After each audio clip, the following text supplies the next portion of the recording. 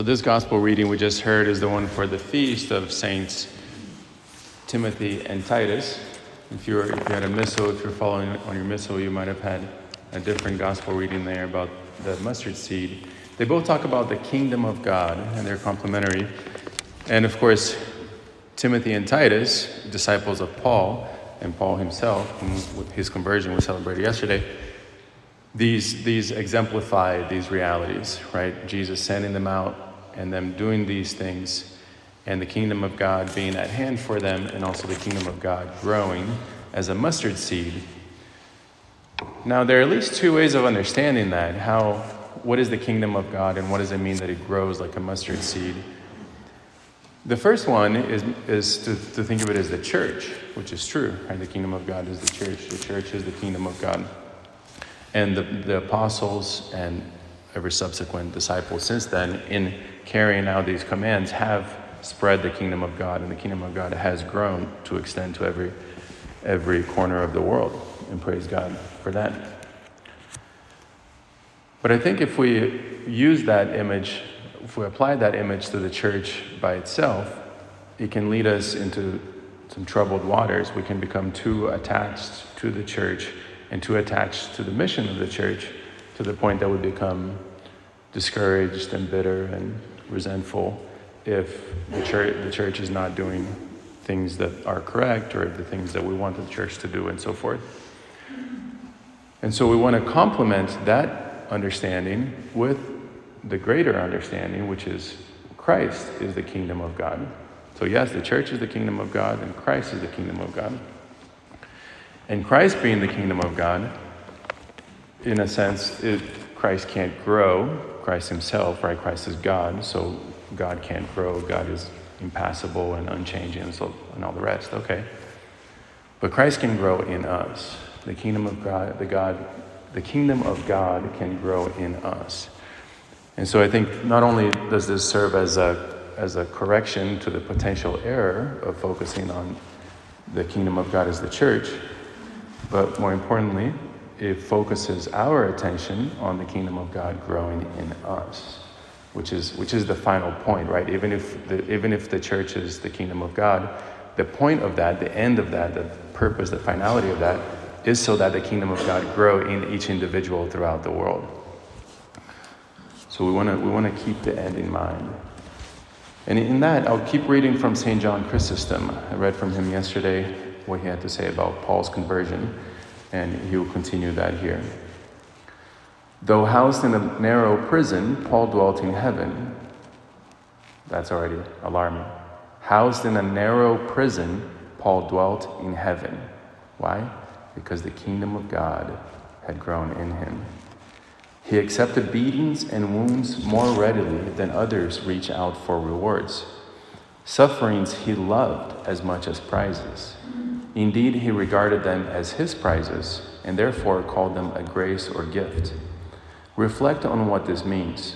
To depart and be with Christ was certainly a reward, while remaining in the flesh meant struggle. Yes, such was his longing for Christ that he wanted to defer his reward and remain amid the fight. Those were his priorities. Now, to be separated from the company of Christ meant struggle and pain for Paul. In fact, it was a greater affliction than any struggle or pain would be. On the other hand, to be with Christ was a matchless reward. Yet for the sake of Christ, Paul chose the separation.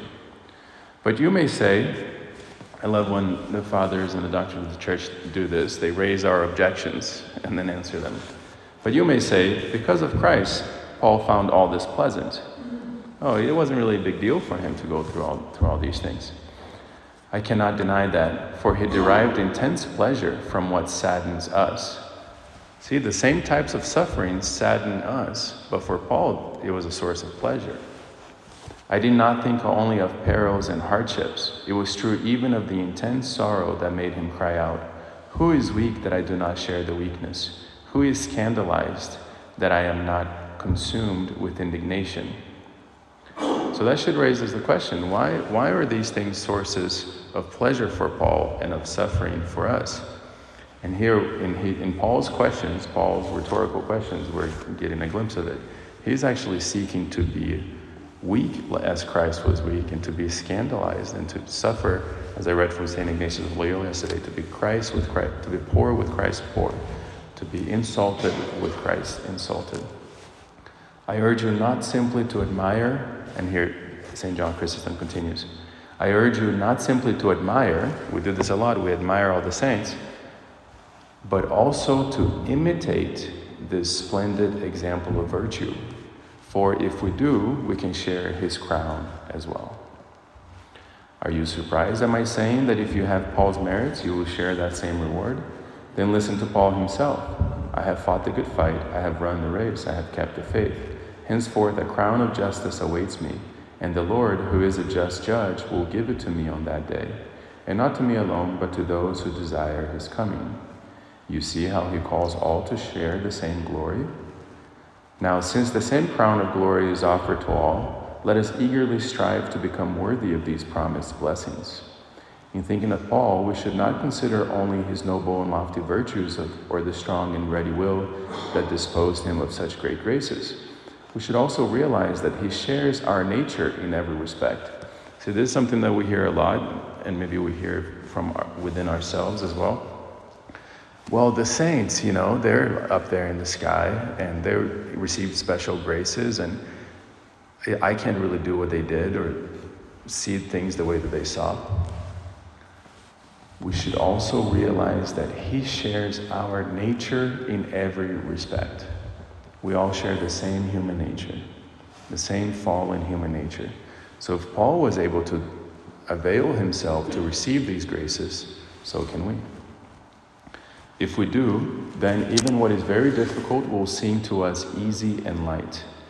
We shall work hard during the short time we have on earth, and someday we shall wear the incorruptible, immortal crown. This we shall do by the grace and mercy of our Lord Jesus Christ, to whom all glory and power belongs now and always through endless ages. So let's keep these in mind as we go forward to not only admire Saints Paul, Saint Timothy, Saint Titus, but also to imitate them in their growth in virtue, in their single focus of Christ.